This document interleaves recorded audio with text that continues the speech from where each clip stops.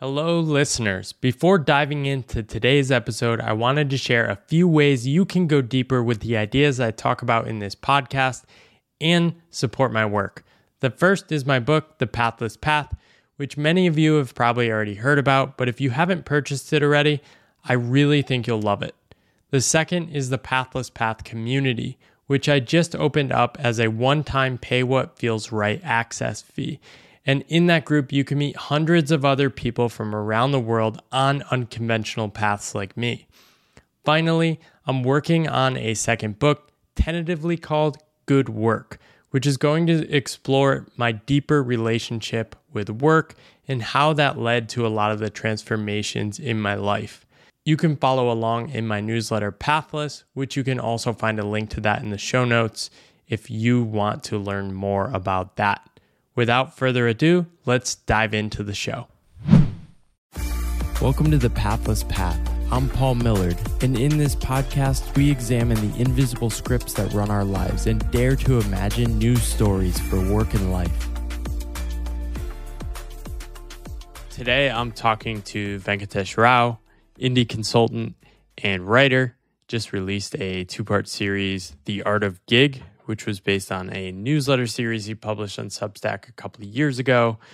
I just reread the books. They're awesome. They bring alive a lot of indie and freelance experiences. Literally made me laugh out loud several times because I resonated so much with some of the experiences. Also writes on Ribbon Farm for several years about emerging tech and the internet, and is experimenting with what the future of indie work looks like with Yak Collective. Welcome to the podcast, Venkatesh. Pleasure to be here, Paul. Wanted to start with a quote which sort of aligns with a question I kick off with many people, which is, what are the scripts and stories you grew up with around work? You said this in the book. Did I really leave the paycheck world I was factory manufactured to inhabit and learn a whole new set of work ways new to humanity over the course of the last 10 years? So it seems like this book was a way to sort of reflect on that journey. Seems like it's kind of crazy looking back. Why did you leave the world you were factory manufactured to inhabit? Yeah, it surprised me because I don't think of myself as the kind of like rebellious chip on the shoulder personality that's always chafing against scripts or, particularly hostile to the scripts my parents lived out. So my dad was a classic organization man. He worked for Tata Steel all his life. And then towards the end of his career, he spent a few years running a smaller company. And then he retired to like a traditional retirement. And that seemed like a pretty good plan to me. Like there was nothing about that plan that struck me as like, awful and unbearable. And the factory manufactured part, I guess I'm referring to school and college as the factory. And I think that's a common metaphor. But again, I was not one of the kids that hated school or particularly chafed against the controls. I was not on Ritalin. I'm not particularly ADHD, unable to sit still and listen and do homework. So I was a good student. And not only did I do well in school, I actually enjoyed my schooling. It was like fun. I liked studying. And I ended up, as you might expect, getting like 3 degrees. So I clearly must have enjoyed it enough to like stay in school all the way through a PhD, right? And I enjoyed my job too. Like, again, I don't have the usual reasons for quitting, which is like hating your job. I was like appreciated and enjoying my work at Xerox 2006 to 2011. So not only was I factory manufactured for this world, I actually enjoyed being in that world as well. And I think when I reflect back, what made me quit it is, it's one of those things, it's like Nassim Taleb's Turkey example. It's like 99% of the days are great. You're enjoying yourself and you fit the script and the world and the context and the environment and it's fun. But when it breaks really badly. So the crisis moments in the factory manufactured world and path, they are really bad. And I had a couple of like crisis moments. One was breaking up with my first PhD advisor. That's also part of the factory world. And then I quit and went off to work for a startup for a year. This was in 2000 and came back to a different advisor. So my processing of that crisis of relationship with my PhD advisor was one. And at Xerox, I guess enough time has passed that I can talk about it. Yeah, I enjoyed my projects. I had good executive support, but at some point I had like an irreconcilable run-in with corporate marketing. They wanted to market my projects a certain way. I did not want them marketed that way. And push come to shove, the CMO basically outranked me. And it was like, this is not a crisis I can solve sticking around. And it's basically not an option to stick around. So, and then the option to just go off into the gig economy via the blog that was Ribbon Farm was there. So I just took it and it worked. So that's kind of what I mean by, factory manufactured and then exiting, because it was surprising to me that I ended up here. Yeah, it seems, especially like as the years go on, more people are more aware of it. So I see more people more intentionally going into it. And I sense like your book will be part of a more intentional movement as well. What were some of the models you had in your head about this world? Like, had you read Dan Pink's book before taking the leap? Oh, yeah, absolutely. So I read and reviewed several of Dan Pink's books early on in my blog. If you go like 2007 to 9, there might be a couple of reviews, Free Agent Nation and others. And I actually met Dan once at a book reading, and I got to know him a little bit personally. But yeah, I actually studied this quite deeply. Like at Xerox, one of my projects was Future of Work, because if you remember between like 1999 to around 2009, the middle of the recession, the future of work was like always in the top 3 of like trend topics. Everybody talked about it, all concepts and things, right? And Xerox had a project, I was leading it. We even built a marketplace type product to like manage freelance labor and Xerox. So like, graphic designers and stuff. I was leading that project. So studying the future of work theoretically from the comfort of a paycheck position for several years before I made the leap myself. And looking back, that was a little bit of a luxury because I got to like read, Dan Pink, and then I actually collaborated with the Odesk people, what became Upwork a few years later. So I got to study it in comfort. And when I made the leap, I was like possibly over-prepared for like unrelated reasons. Yeah, that's a point you make in the book, which is maybe it's better not to know what you're getting into, and especially the inner game side of it. So maybe break down like, we have like, you frame it as like the outer game and the inner game. The outer game is like, all right, get your taxes right, get your LLC set up. But the inner game is like knowing what to expect in terms of like how bad you might actually feel. Maybe say a bit more about prepping or not prepping. Yeah, this is, I go back and forth because it's, of course, hard to break out of the context of your own journey. And I'm sure you have the same experience. It's like, you get excited about reflecting back, learning all the lessons and think, hey, I could convey this and ask people who come after me might have an easier time or at least make more interesting, newer mistakes than I did, right? So I think it comes down a little bit to temperament and personalities. There are people who like to like over-prepare and like see what came before. What Balaji called the idea maze. You want to like learn the idea maze that has come before. But then there are also people who kind of want to like roll the dice and like go in with a fresh mind. And the upside there is you might discover like really novel and interesting new patterns instead of getting trapped in the idea mazes of people who came before. So it's kind of like a risk trade-off. And depending on your temperament, I would suggest, trying a little bit of both paths and seeing what fits. But I think on balance, I am not that creative or imaginative personally. And I benefited from learning about what had come before, like, Dan Pink and others. So that's the path I think I'm more comfortable with. But the inner game part, that's kind of interesting. I think there's 2 things there. One is if you know too much about the risks and how hard it's going to be, you might get scared off on like day -10, right? And I think a good article about this, which I don't think I mentioned this in any of the book essays, but it's I think it's called How Karate Kid Ruined the World, and it's an article. I forget the author's name. I think it's on Cracked, but the article talks about this notion of effort shock, which is movies like The Karate Kid take a very difficult journey and compress the hardest part down into like a training montage. And therefore you walk in thinking it's going to be easy.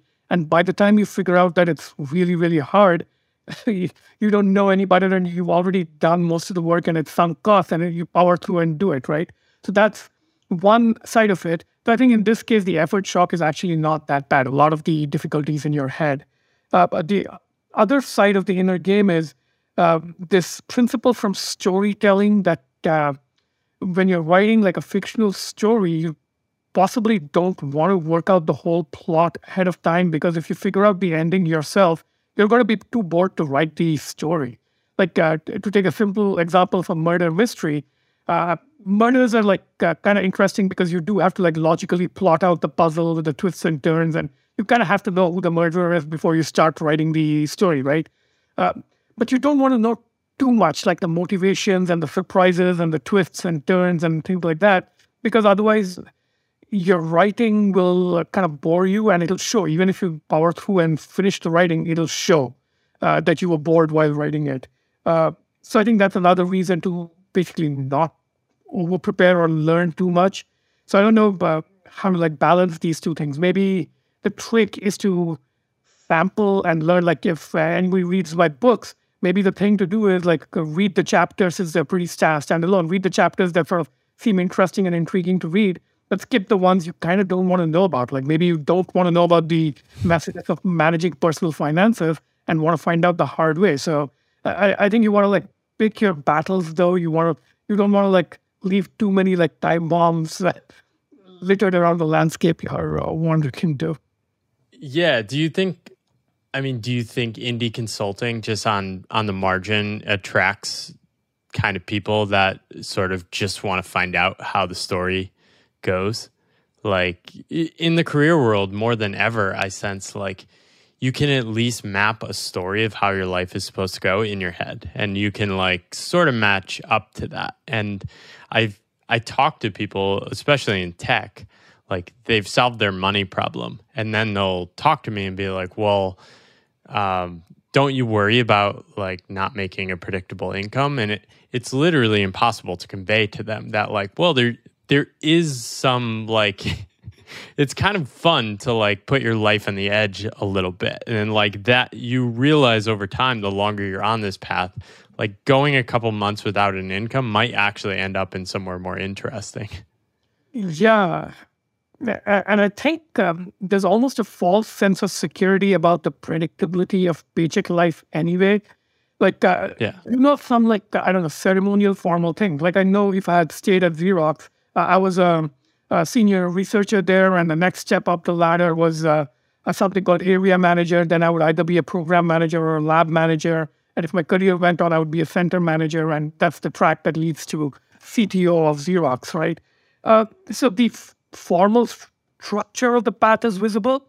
But who the hell knows what layoffs are coming, what ups and downs the company is going to go through. Like Xerox has been through a couple of existential crises since I left, just in a decade. And I don't know if I would have survived that or whatever I was up to would have survived. So there's the false sense of security part. And I think actually the predictability and assurance of a free agent life, once you've kind of like found your footing, is much higher because the short-term uncertainty is higher. But long-term, since you get into the habit of maintaining a portfolio of clients, a couple of like non-consulting things going on, like book publishing or like a Substack or whatever, your short-term volatility actually buys you kind of long-term insurance from like all the people going through layoffs right now in the tech industry. That's like for people who've always been in like paycheck careers, it's a kind of shock they've never dealt with. Whereas for me, I have a couple of big gigs, a couple of smaller gigs, a Substack and so forth. And if I lose any one of them, I'll make a couple of little adjustments, but fundamentally, it's not going to kill me. And yes, there are correlations. It's not a completely uncorrelated portfolio. It could be like there'll be like a black swan events that wipes out all the things in the portfolio at once. But I think fundamentally, it's a safer path. And to your point about it's actually fun to not know some things, I think personally, I have like areas where I like to not know. For example, I like to not know the content of what I'll be working on. Like, one gig to the next, whether I'm going to be working on like semiconductor stuff or, climate technology or energy transitions or, a big software or cloud company, whatever. It's kind of fun not to know. Whereas if you're in a single company or even a single sector, you kind of know what the big challenges of the sector are, how you're going to work on them through different stints in different companies. So I like not knowing as much about the content. Like every year is at least one interesting new surprising gig where I learn fun things. But I do like knowing something equivalent to having a sense of the career progression of all right, I'm going to level up in this particular way roughly. And I think I tried to get at that in one of the essays. I think I called it leverage curves or something like that, where there is something that's kind of equivalent to a career path in a traditional career where you get the equivalent of promotion. For example, if you've done just gig after gig of consulting for a while, maybe you want to start writing. Maybe if you've done writing and gig work for a while, maybe you want to create an online course. And these things can be sort of structured to provide a personally created promotions ladder, so to speak. And it's not that you want to have give yourself silly titles like I'm now VP instead of manager. It's that you want a sense of narrative progression in your life, and it feels like there are chapters and ends to chapters and interesting new chapters. Yeah. Do you sense that? Do you have a reserve of ideas break in case of emergency of I sort of have this idea of okay, I can do sort of big consulting type projects. I could probably plug into one of those projects, but that's kind of the break in case of emergency.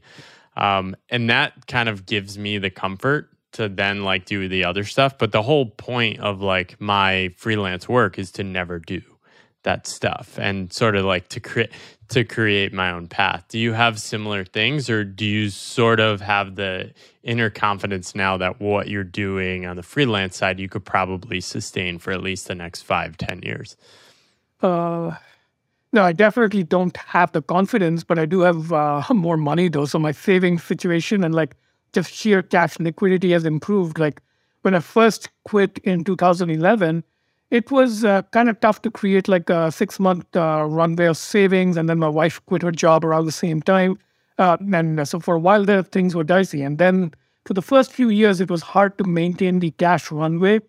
And then it's become easier due to various reasons. So that's one thing. So I can't claim any increase in courage or raw confidence, though the raw confidence has also increased. I mean, I'm better known now. I'm kind of I have my email lists and stuff. So I do have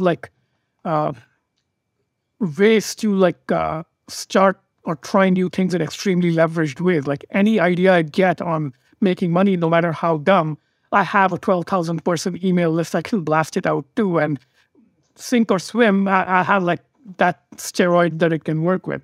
But for the first few years, before my savings situation improved, I think I was relying on the idea that I can easily do courses. So I've done a couple of online courses, but that's a very quick inorganic ramp up in revenue. I've done one writing course. I turned my Breaking Smart essays into another course.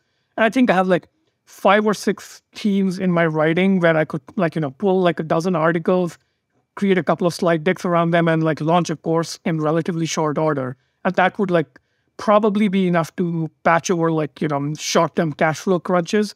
But I have to say, ever since Substack became a good option, that's changed. That has now become my backup. It's become my stabilizing revenue stream, and it's significant enough now that it's not just the backup, it's actually a live cash flow that's less volatile. So to a certain extent, I'm not thinking that much about things like courses anymore because, I do like teaching and courses a little bit, but not enough that I appreciate the thought of being forced into it under the gun to make money. If I do a course, I want to get into it because I want to and enjoy the material.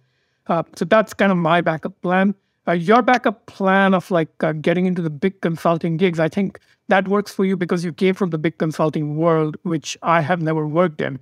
So I would not have the first clue about how to go around plugging myself into that kind of project. I have friends in that world like yourself, but I wouldn't actually know how to do it. So that's not my plan B at all. Yeah, I think that is like an extreme plan now. I definitely don't want to go back and work at the firms. I could plug into one of these projects for 3 months maybe. They're like PMO projects. They're like, you don't want to be doing these projects. This would make you quit consulting forever. But there is a certain amount of confidence you can get by just like, even if you're like not even launching a course, just like building something and making like $100 from it. It's like, oh, this is a possible way to make money. Yep. Is that sort of how you've thought about things too, in terms of just experimenting online? I think to a much lesser extent than most people think that way. And I think that's mostly a function of my age. Because remember, I did a PhD and a postdoc. So my first real job was at age, 32. And most people who kind of like start dabbling like this do start doing so like in their early 20s. So when you're like 32, 33 and married and used to like a decent paycheck lifestyle, $100 is not enough to build confidence. And I had that. Like I started my blog in 2007 and I quit in 2011. And I got my first Google AdSense checks for like, $100 in like 2008 or something. By 2011, I was getting Amazon affiliate income that was like several $100 worth.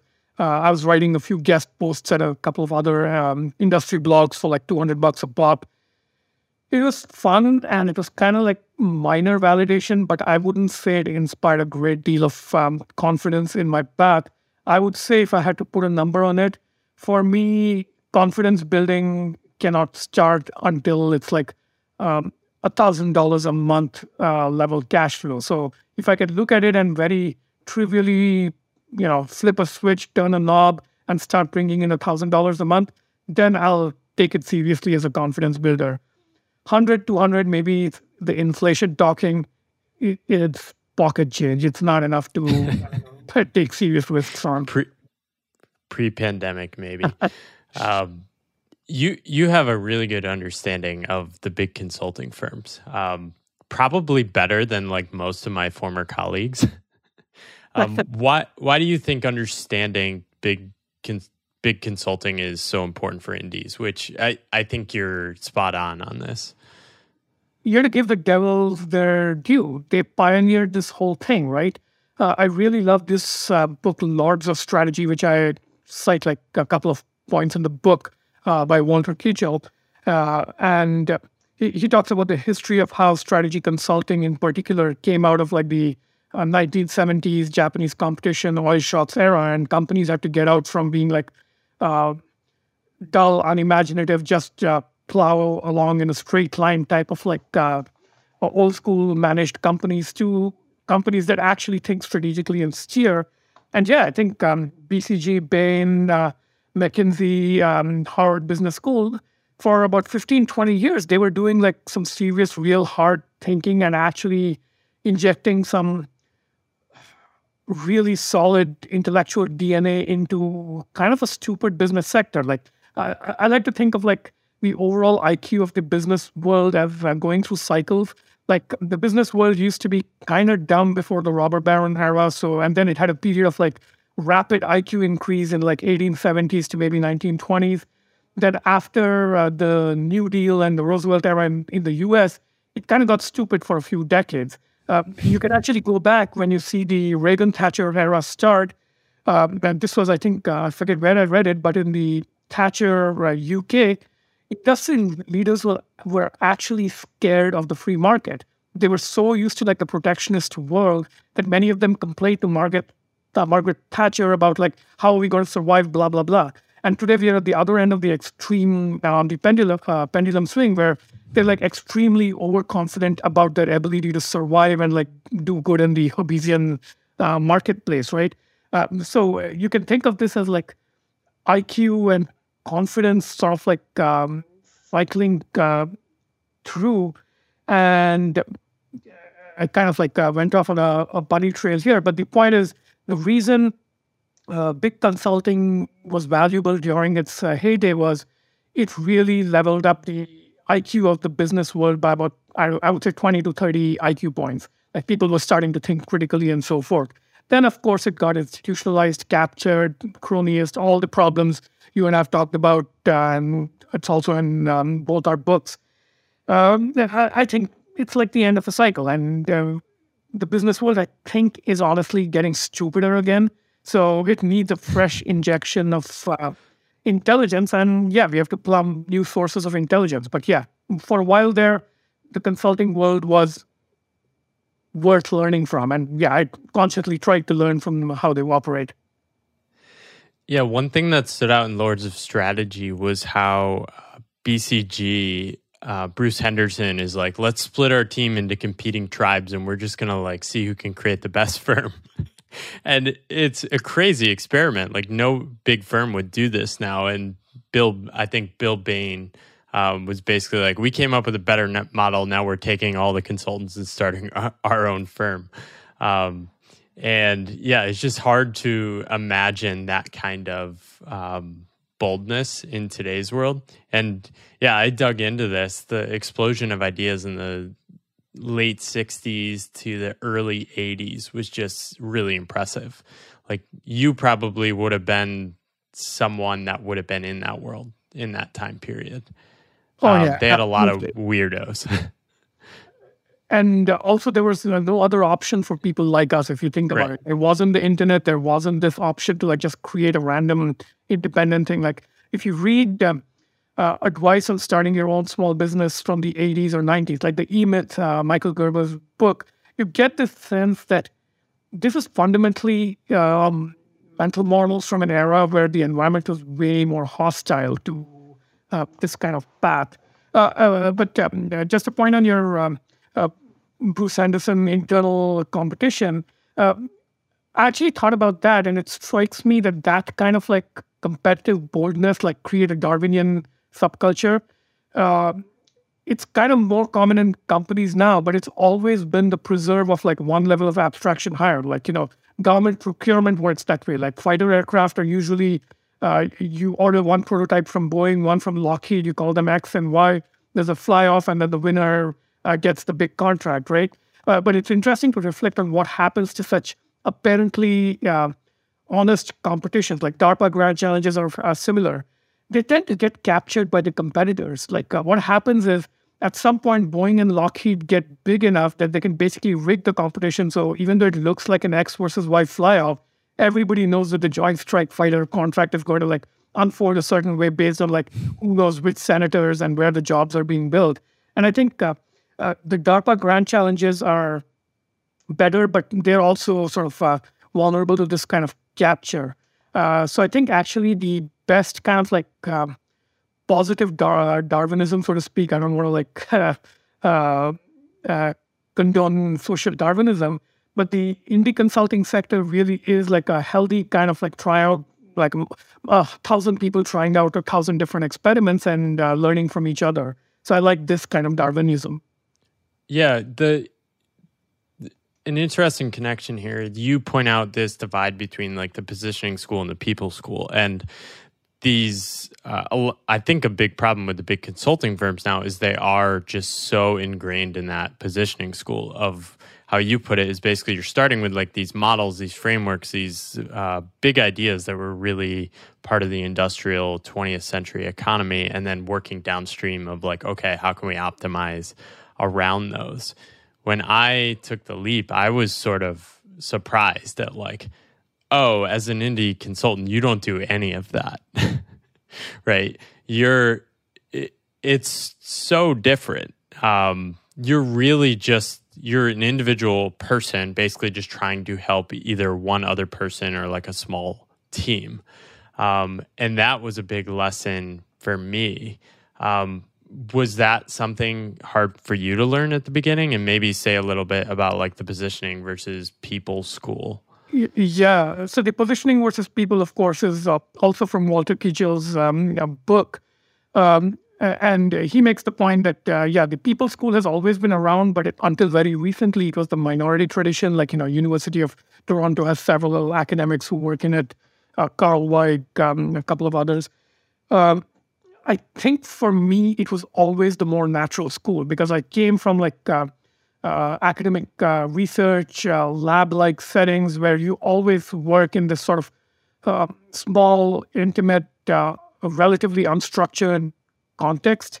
And I think the big three consulting world is positioning school for a reason. One is, of course, path dependency and its initial conditions.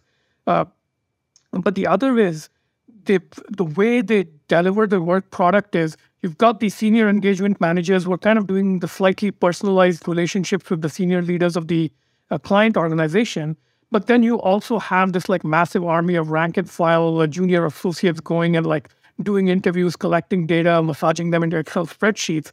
And then even when firms like McKinsey don't do participation and execution, just deploying the advice itself, it breaks down into, yes, you have to like be in the boardroom, maybe advising the board and CEO with the high level presentation, but you also have to like create like the operating process where for the middle management to use at scale. Like if you're suggesting a huge restructuring with layoffs here and growth there and so forth, you kind of have to give the middle management ranks a lot of operating system crudware, honestly, which may or may not work depending on how good the engagement turned out.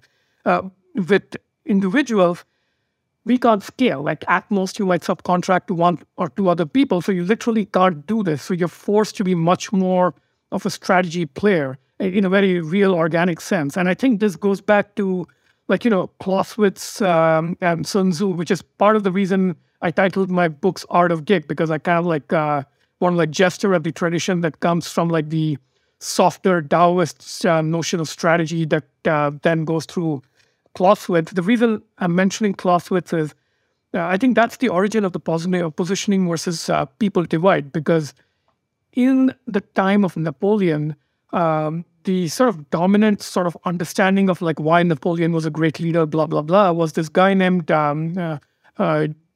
I don't know if I'm pronouncing his name right, but Jomini had kind of like a very, what we would today call a spreadsheet approach to analyzing strategy. It's like you're at point A, you want to go to point B. Here's the map, get the shortest path from A to B. And of course, that's not how you do strategy, because everybody can guess that you might do the shortest path and wait to ambush you on the shortest path.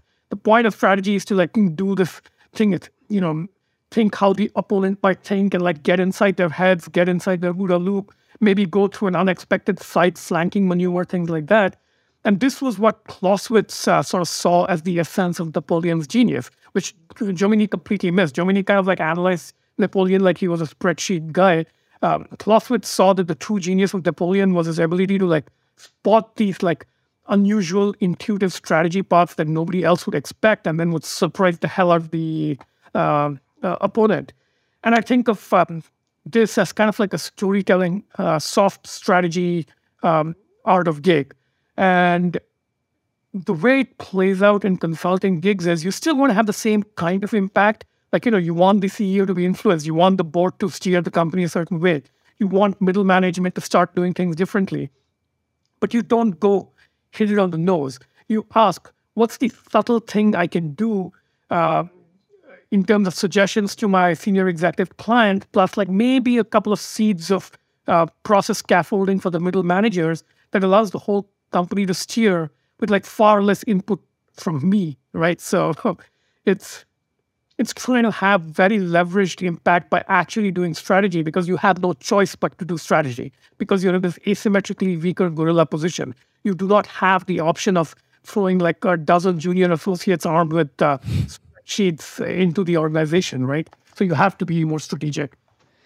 Yeah, I was in like people school functions inside the big firms, and we would just create so much structured frameworks on top of our stuff, which is just like, that's the stuff that kills you.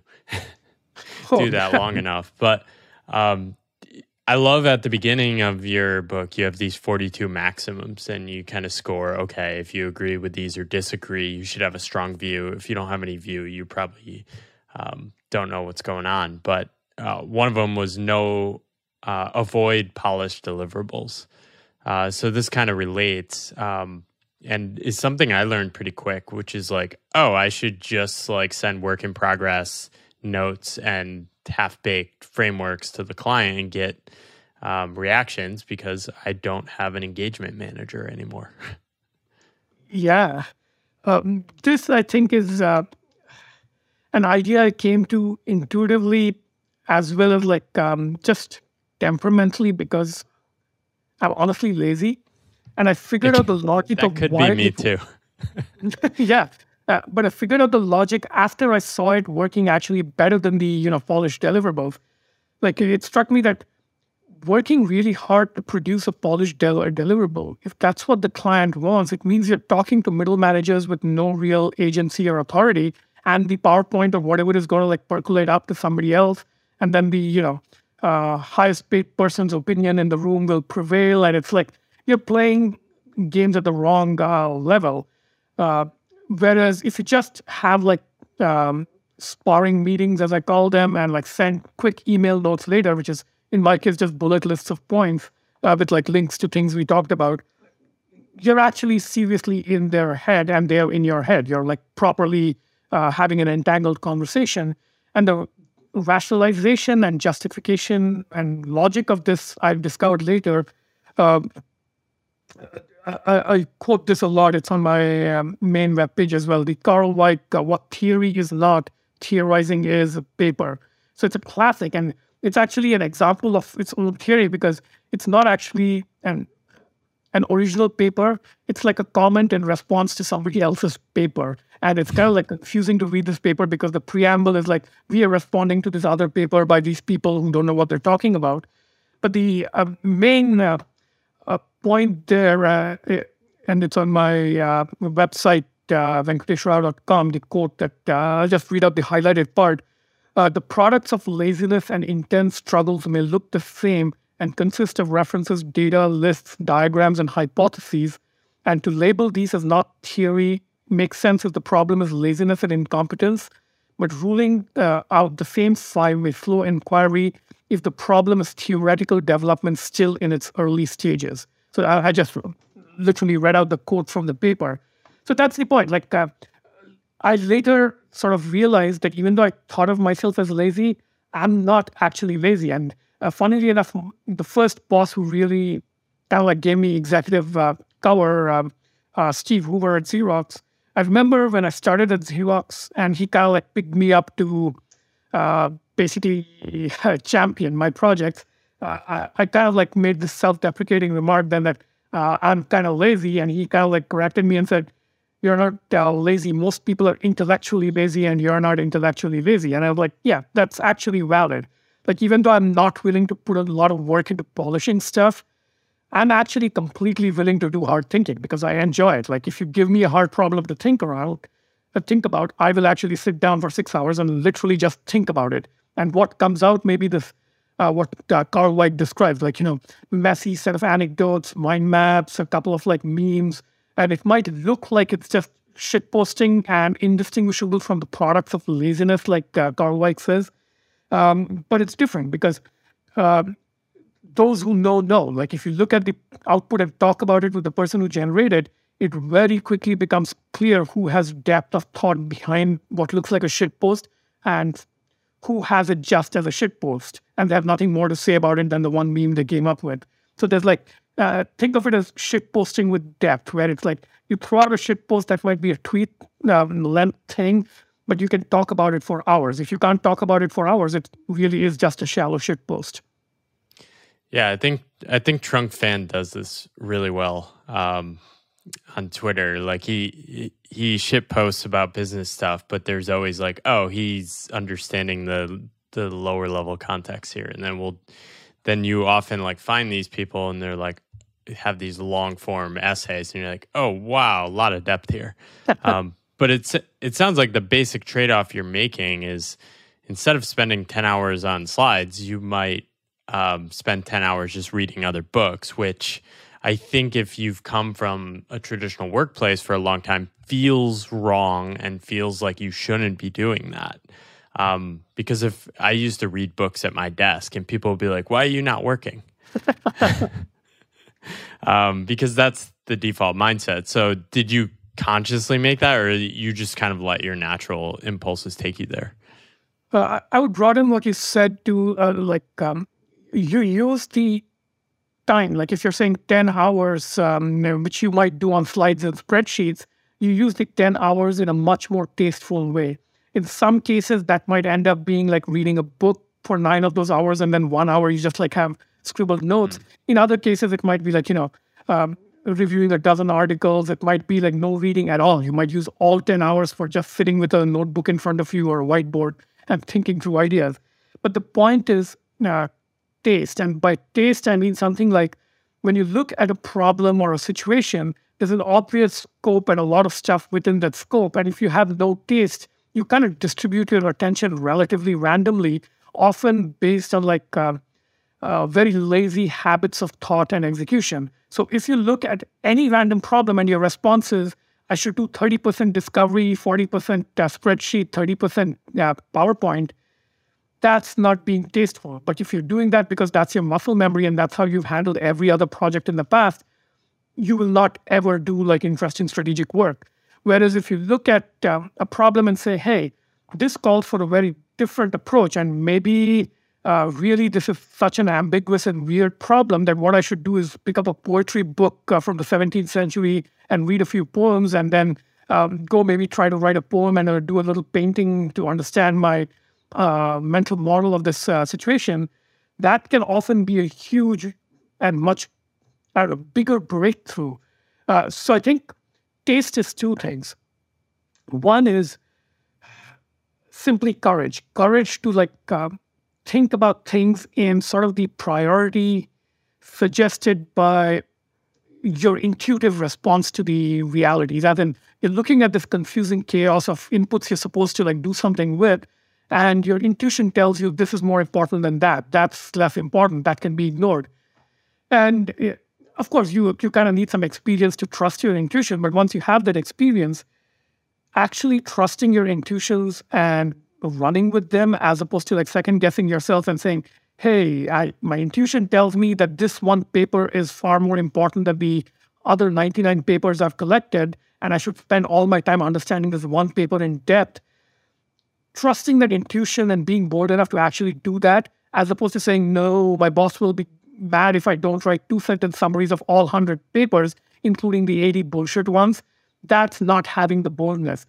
And the taste comes in with, you could be wrong about picking the one paper that matters. So you better be right a lot, which is an Amazon leadership principle. So it's experience, taste, boldness allows you to almost give yourself permission to be creative in how you approach a problem. And I think a lot of people get almost all the way to the end where they have the experience, they have the taste, they have the judgment, they have the intuitive sense of what's right and wrong.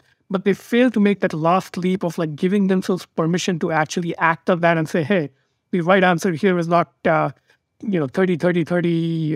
discovery, PowerPoint, whatever, but the right answer is 90% poetry, 10% paintings.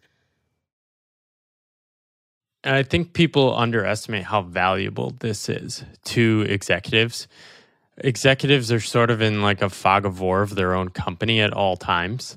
And don't have a lot of opportunities to get that context and step back. It seems like what you're sort of doing with the sparring sort of approach to consulting you're doing is helping people take that step back with you and sort of see the broader landscape, see how their decisions fit in and actually pressure test them. Whereas inside the company, I think a lot of people don't understand this either, that executives rarely get pushback or a lot of challenge. A lot of people are just saying things to further their careers or just go along with things. So it can be pretty valuable. Did you sort of understand this from the beginning, or did you know this through trial and error, essentially? I think I sort of unlocked this ability in myself the first time I quit my initial PhD advisor, where it was I really have to push back in this direction he's pushing me in. If I don't, I will be miserable for years and maybe not get a degree I hate. So I had to push back as a sort of existential crisis. But it's it's not so much a skill. Again, I keep going back to boldness. Once you unlock that, streak of courage in yourself to simply push back, it becomes like something you use in all situations, and pretty soon you cannot operate in any other way. But I think you hit on the right concept there in the minute ago when you said executives are in their own fog of war. And this is critical because their fog of war consists of the standard operating models that they're forced to operate in 90% of the time for routine stuff, right? Their reports come up with them with like routine presentations on how routine things are going, and that's important. You kind of need that bread and butter bulk of what they're monitoring, inspecting, sort of making decisions on. But it also it's the fog of war in the sense of it's their own mental models trapping them, and it's what competitors and adversaries will exploit, right? If you're like constantly caught in like 100-hour weeks, wall-to-wall meetings with never breathing room to even think creatively about what you're doing, then your competitor can say, hey, I'm watching this guy with complete tunnel vision barrel down this path with like enormous energy, and they're not even paying attention to what's like slightly in peripheral vision, and I can like just take them out with this disruptive move that looks so easy, and it often works, right? And I think the job of people like us, whether or not people use my particular playbook of sparring conversations, it's part of your job to get inside your client's head and help them break out of their FUD. And this is why I think of sparring as partly an adversarial pattern, as in you're using the same get inside the OODA loop of the adversary mentality, as in these are their mental models. This is the tempo of how they're making decisions. And I can actually sneak in and hack it and like take over and hijack it and make it do other things. And if I were a hostile, if I were a competitor, if I was like working for somebody else, wanting to derail them and to develop the skill, you can actually use the same skill to undermine what they're doing. Like it's sort of a double-edged sword. Like once you learn how to like penetrate the fog of war and actually start like influencing how a person is thinking, you can always use it in two ways. One is to undermine what they're doing, subvert them, cause them to like self-destruct in like more painful ways, or you can get inside their head to actually make them better, like reinforce the things they're doing well, plug some of their blind spots with like some awareness. And most of us are used to doing both. Like, a baby, if you're taking care of a baby, which you'll soon be doing here, a baby is a helpless being that completely relies on you and cannot speak initially. And you kind of have to like get inside its head to like understand its needs and like get ahead of them and like create a nurturing environment, right? And then in an adult world, I use this example in my older book, Tempo. An attentive waiter at fine dining restaurant has to be the same way. Like if you keep interrupting the diners to refill their water glasses too often, you're just going to annoy them. But if you don't show up when they expect to be served, you're going to annoy them in a different way. So you kind of have to be inside their head and just like slightly, subtly acting to make their dining experience much better. And I like this sort of service conceptualization of supporting senior executives, because this is, people may not like the notion of being in service and sort of the servant leader mindset here. But yes, you are being paid, you are serving another person and helping them do better.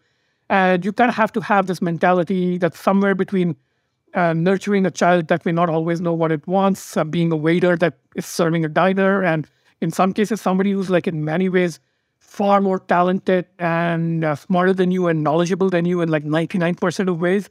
But you can be the person who helps them sort of be much better, where you can kind of get past their FUD shield. So yeah, it's a skill, and it's part of your job description to actually operate this way. You talked about the two sides of exploring systematic doubt and systematic confidence.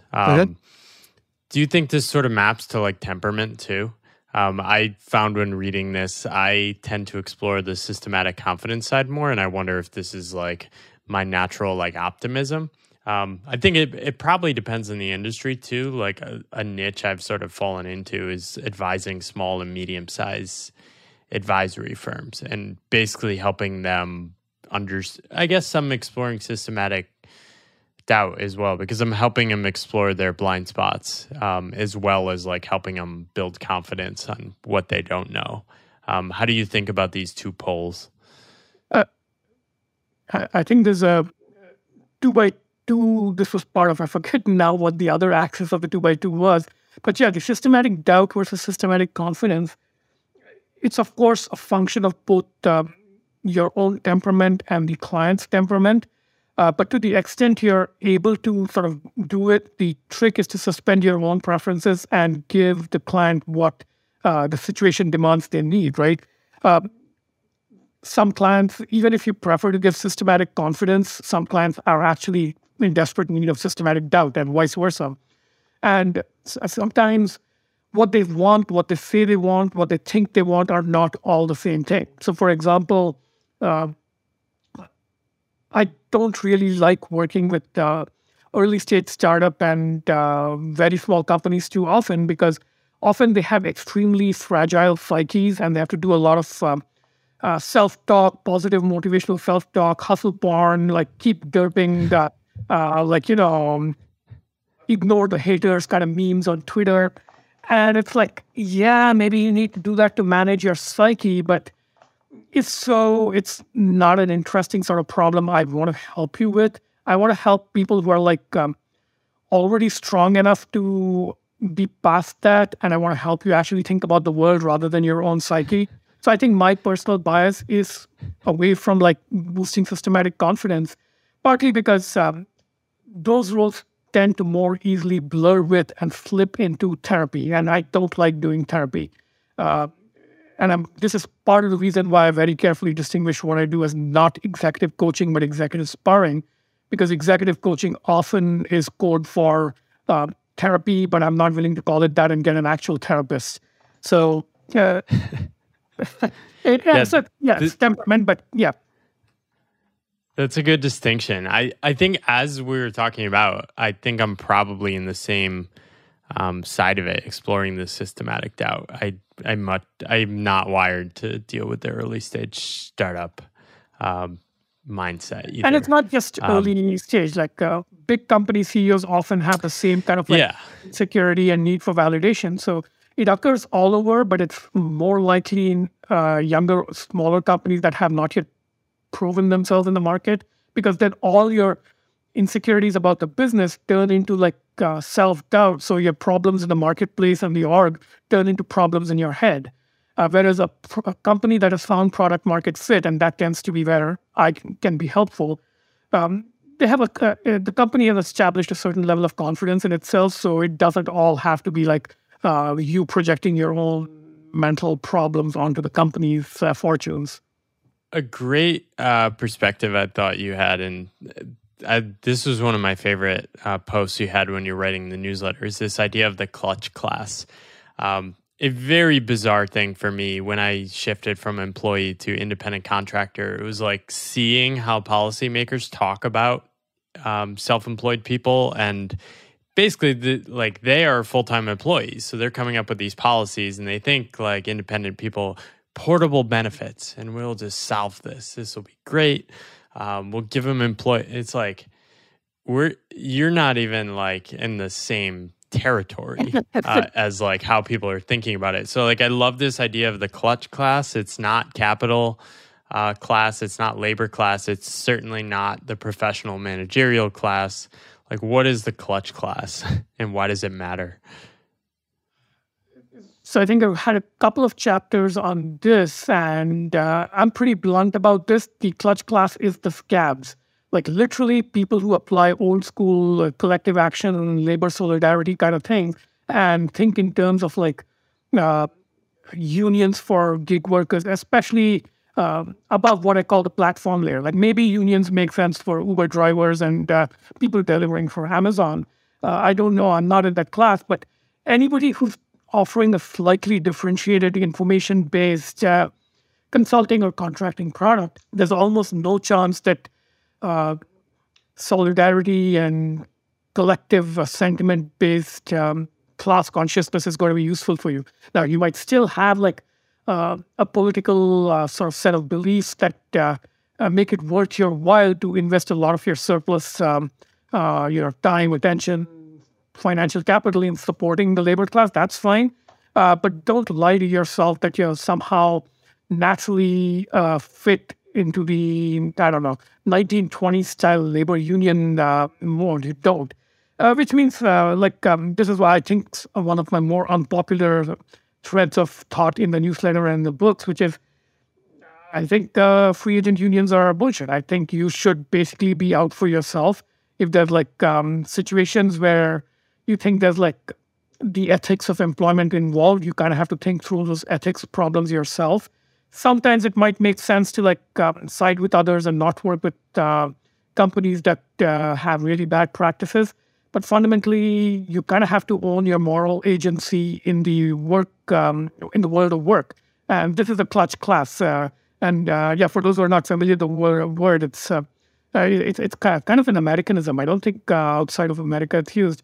But the clutch class is in the sense of people who deliver in the clutch in sort of the sports world. It's down to the last point. I know you follow basketball, and if you can actually deliver and score that final point, you're a good clutch player. That's one connotation I wanted. And the other connotation I wanted was a clutch in the sense of automotive drivetrain, as in between the engine and the wheels, you've got this whole transmission chain, and the clutch actually engages or disengages. And you need that when you're shifting gears or changing gradients or things like that. So we are the class that help businesses change gears and so forth.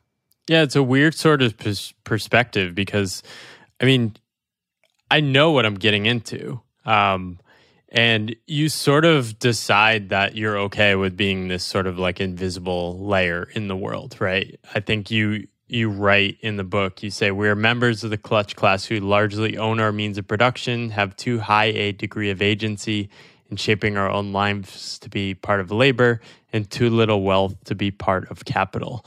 And I think this is something I think a lot of people underestimate. People are I've explored the healthcare, but at the end of the day, I don't waste too much time thinking about it or complaining about it. I mostly just explore it to try and highlight these things, but I don't really expect to be saved. I know the downsides of what I'm opting into. Maybe over the long term, I think you wrote this speculative fiction, looking back a few hundred years ago and sort of poking fun at our current healthcare will probably be seen as a human rights violation. But yeah, you're sort of you're giving up your identity, your status, your the opportunity of being this sort of middle upper class professional life, and you have to find the reasons why it's worth it. I don't think you can come into this world expecting you're going to get all the things you had in a paycheck type life. Yeah, and I do want to say though that for one, the ACA actually did make a big difference in my life. I came right after Xerox, and then we were on my wife's Cobra after she quit. So ACA made a big difference in my life, but it would not have changed my decision either way. I would have found some messy private insurance or something else. Yeah. And in other parts of the world, it's not even an issue. But I do want to acknowledge that, it's a certain amount of privilege to be able to think like this. ACA is not cheap. I pay over $1,000 here in California for myself and my wife. And it used to be a couple of $100 copay when I was a paycheck employee.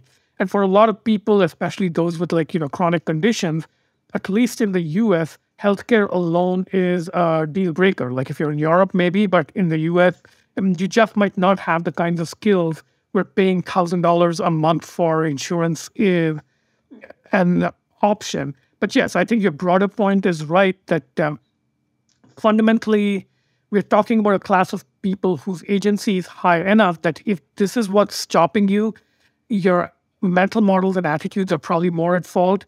And I think the best example of this is the adjunct class in universities. So all these people with PhDs in obscure subjects who are basically exploited by universities.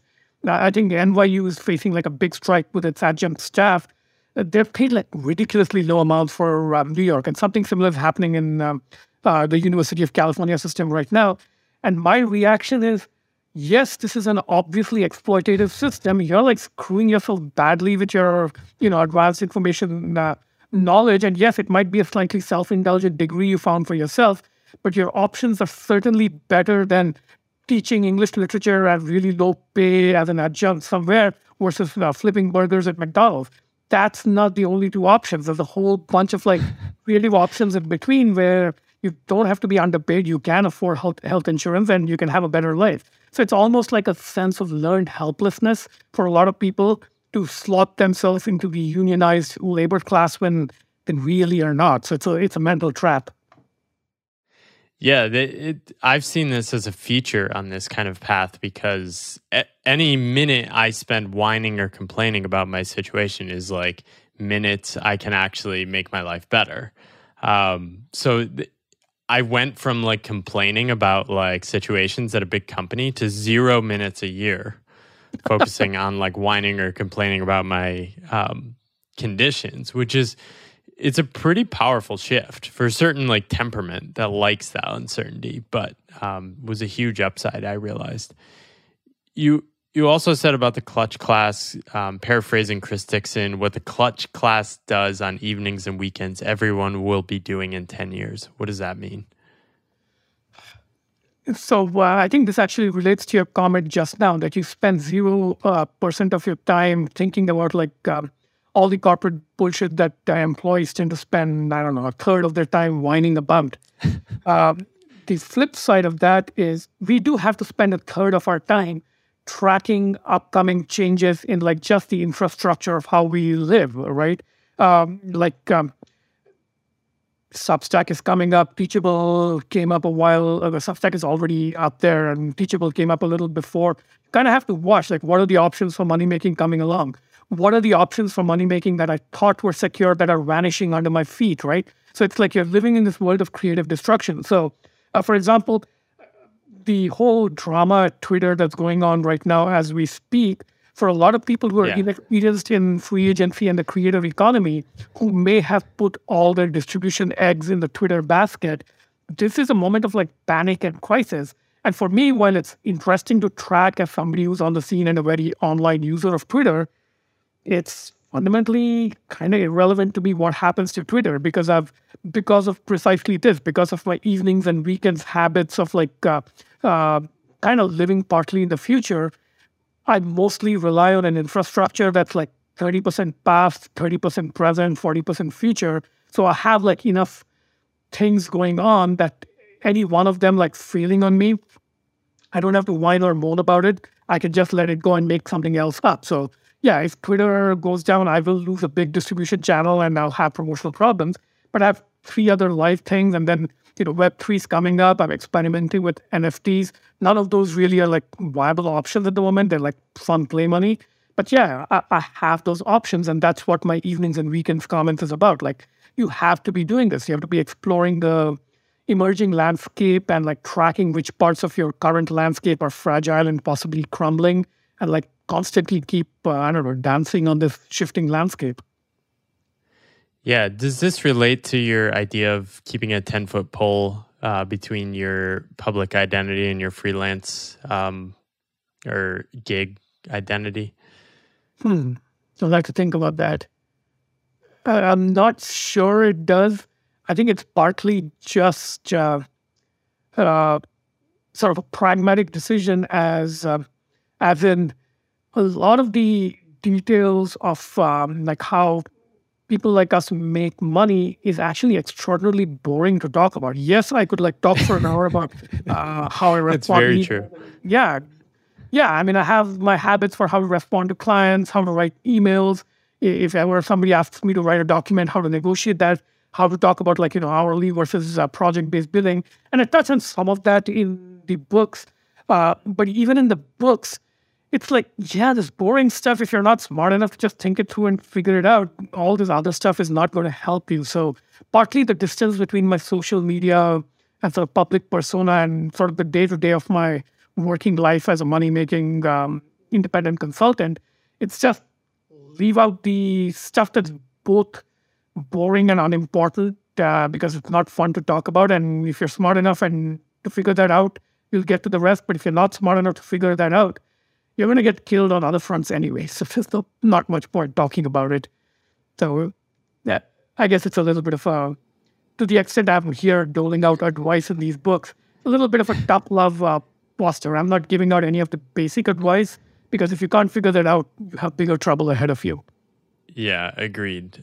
Tom Critchlow wanted me to ask, what can you tell us about some of these projects you're working on? Like, what are you working on? How are you working with some of these clients? If you can talk about them, Yeah, think people because would be curious just to hear a little more. most of my work is NDA, so I can't talk about most of them. But I can sort of like maybe mention a few. So one client I worked with for over a decade is Jim Keller. He's kind of a legendary figure in the semiconductor world. And he was one of my earliest clients. He had just left Apple, where he had been building the key Apple mobile chips. And he joined AMD, leading their engineering org. So he brought me on to like help him like in his role there. And then I followed him from AMD to a few years at Tesla, where he was building like the early generations of compute at Tesla. Then he moved on to Intel for a few years. Yeah, and then now he's at a company called Tenstorrent. He's CEO of Tenstorrent. It builds AI hardware as well as RISC-V chips. So through working with Jim across four companies, I've basically become sort of like a soft specialist in the semiconductor industry, and it's one of my favorite lines of work. And again, I don't talk about this much on Twitter because the percentage of people on Twitter or anywhere else who can kind of like keep up with high-end conversations of the semiconductor industry is like vanishingly small. So I have more fun just talking about it with people who know semiconductors. And this is kind of generally true. Like besides NDAs, another reason I keep this arm's length distance between social media and my work is, honestly, there's sort of like a competence bar to talk about any industry at a depth where you're doing like at least technologically informed consulting. If you're consulting on like purely managerial side things like, org structure or marketing or sales, maybe there's a lot to talk about in public. But most of what I do is supporting technology leaders, so there's not as much to talk about. So yeah, semiconductors is one. I just wrapped up like a 5-year gig with Amazon. I was supporting Dara O'Rourke, who was leading their sustainability work. He's back at Berkeley now. He's a professor there. So that was really rewarding. It helped me pivot from 90% tech industry work to much more work in like sustainability stuff. So I learned a lot about like, net zero, sustainable manufacturing and supply chain, all those things. It was my big, huge learning project for 5 years with Amazon. And in the same department, I also learned a lot about this at Tesla, which in some ways is a climate company. And another client I think I can mention is Origin Materials. It's a Sacramento-based company that turns like ag waste and agricultural products into negative carbon plastics. And this was another amazing gig. It's all these, this one's ongoing as well. Like I keep working with them occasionally. But what I like about all my favorite gigs is since I'm an engineer myself and tend to be hired by people who come up through the technology side of businesses, one of the things I have that I can share with all my clients is sort of like a shared ability to be nerd-like by interesting technology things, like whether or not it's in my wheelhouse. Like I'm an aerospace engineer with a specialization in control theory, and things like, chemical engineering, manufacturing are out of my wheelhouse, but I'm still enough of an engineer that I can go much deeper than most like generalist consultants.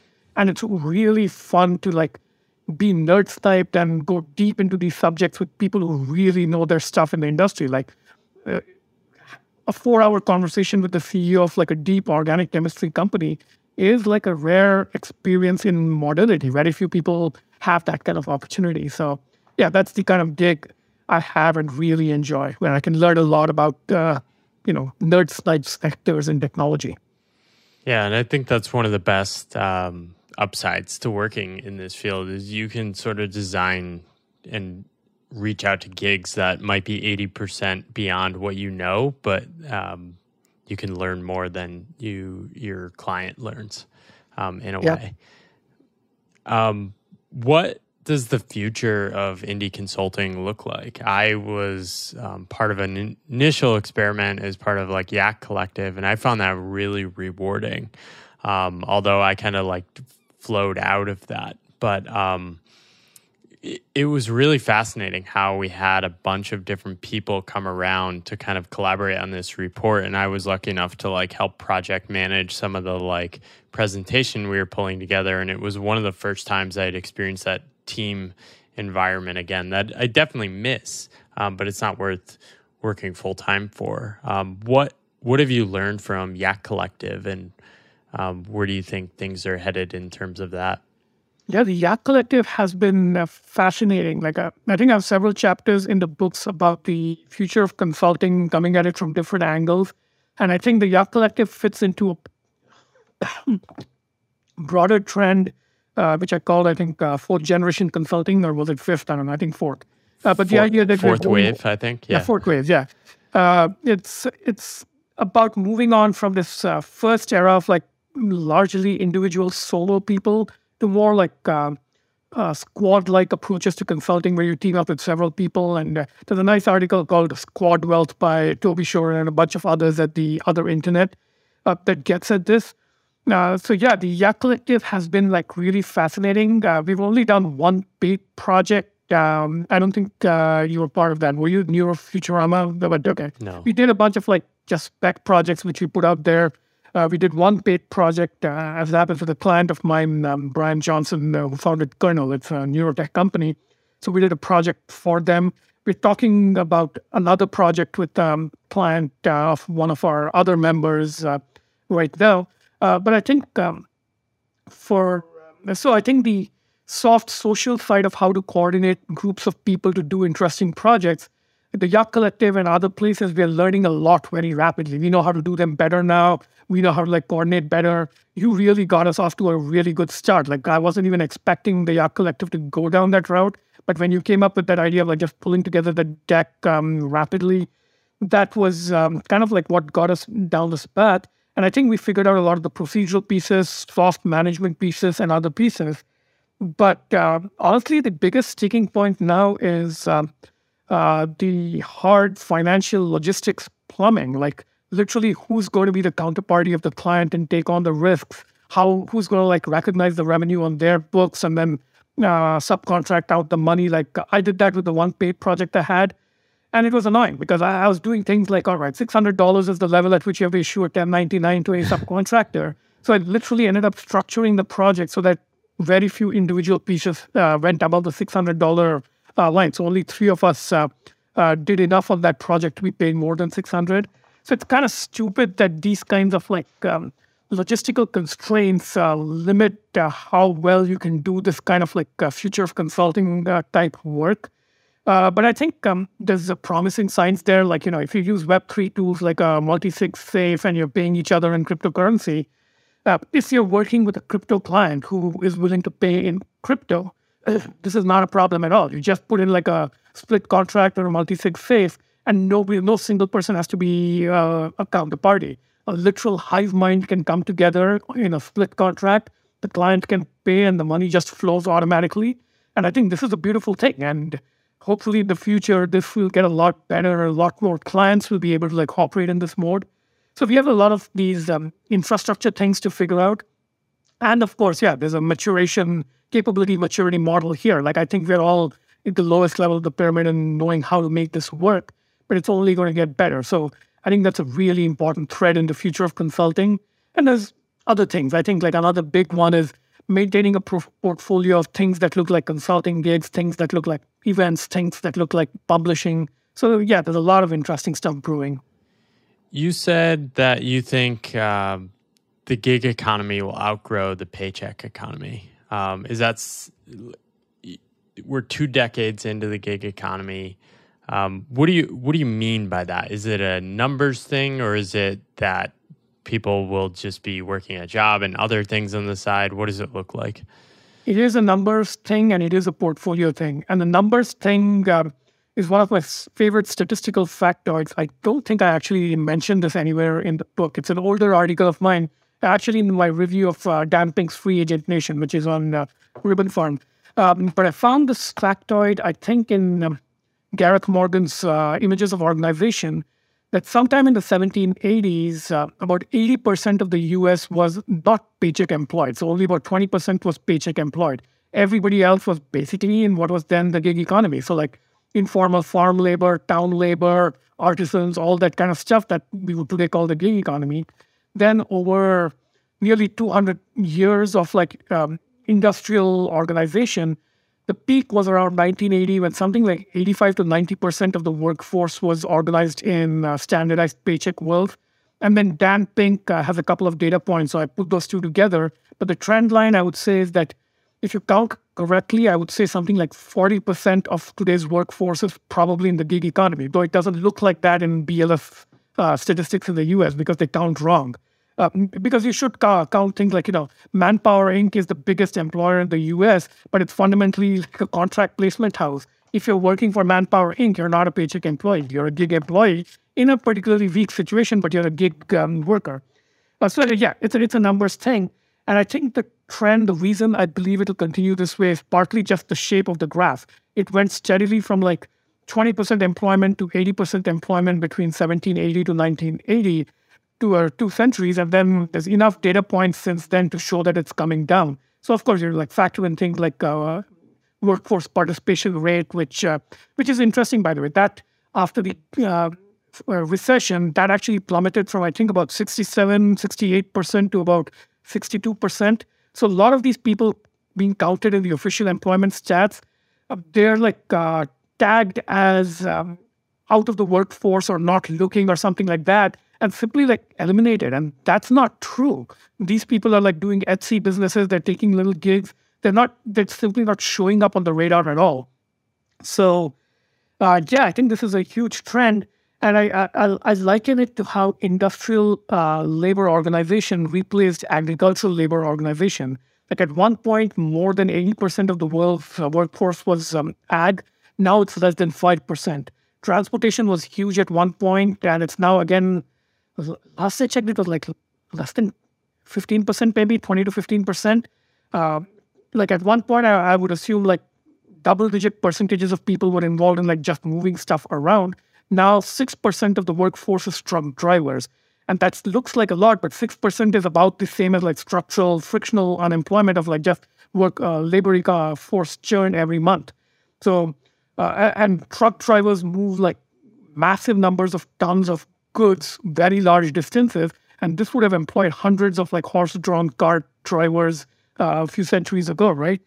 So I think an equally massive displacement is happening. But just as the ag economy went from like 85+% to like 5%, the industrially organized workforce in paycheck form is going to shrink down to like, low teens maybe. Like, yes, there'll of course still be people with like standard paycheck jobs and that kind of structure around their work, but it's not going to be 80%. It's going to be more like, 20%. And the rest, it doesn't need to be that way, so it won't be. It'll be much more fluid. Something I read about is how this like default script has such a hold on our minds. And you sort of gave me the language that I was like deprogramming a success cult, which I really liked. But I do wonder if like we're going to be in a free agent world and we're going to have these like last survivors of the World War II, like in the jungle, like we must still have full-time jobs. But yeah, I imagine we're still like 10 years away from like a true like shift in consciousness and how we're thinking about work. But it's fun to watch it shift and change, and have learned a ton from your writing. Thank you. As have I from yours. I really loved your book. The pathless path is kind of a wonderful phrase for getting off this sort of like set of like scripts that trap you, and having to make up your own script on like a pathless landscape. Awesome. Where can people find your stuff, follow you? Where should people follow you if you're no longer in Twitter and people are listening to this in a year? So yeah, I'll... Back to Quora? No, absolutely not back to Quora. That kind of went downhill. Twitter, I'll probably be there for as long as it is still fun. So VGR on Twitter. I'm also VGR on this new thing called Forecaster. It's kind of a Twitter-like thing that's built on like a decentralized blockchain infrastructure. I'm probably not going to experiment with Mastodon. But again, I did that before, but VGR on Forecaster. But my main blog is ribbonfarm.com, and I also have a Substack called studio.ribbonfarm.com. So both places are great for finding me. And you can go to venkateshrao.com for kind of like a general landing page of all my stuff. Awesome. Thank you. We'll link up to everything and keep going with all your writing. Appreciate it. Thanks, Paul. Pleasure to be here. Thank you for listening to The Pathless Path. I love having these conversations, and if you want to support me, you can rate, review, or subscribe on your favorite podcast app. You can also follow me on YouTube, where I post all the video interviews of this podcast as well. Finally, you can always support me by buying my book, The Pathless Path. It's a book I'm really proud of and has most of my best thinking and probably my best writing in it.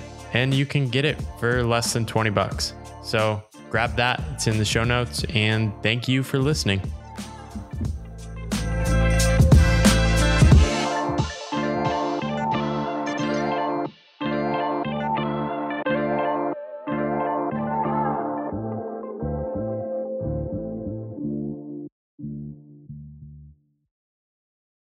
Hey all, thanks for listening to the episode. I really appreciate the support and especially always love when people reach out letting me know what they think about the specific episodes.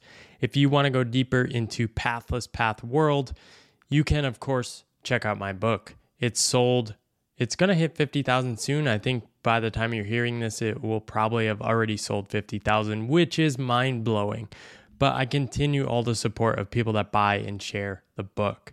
If you want to meet others on Pathless Paths, I have a community, which you can find at pathlesspath.com/membership. And you can join and meet hundreds of others around the world trying to make sense of weird paths and meeting others along the way. Thank you so much for listening. Hope you have a good day.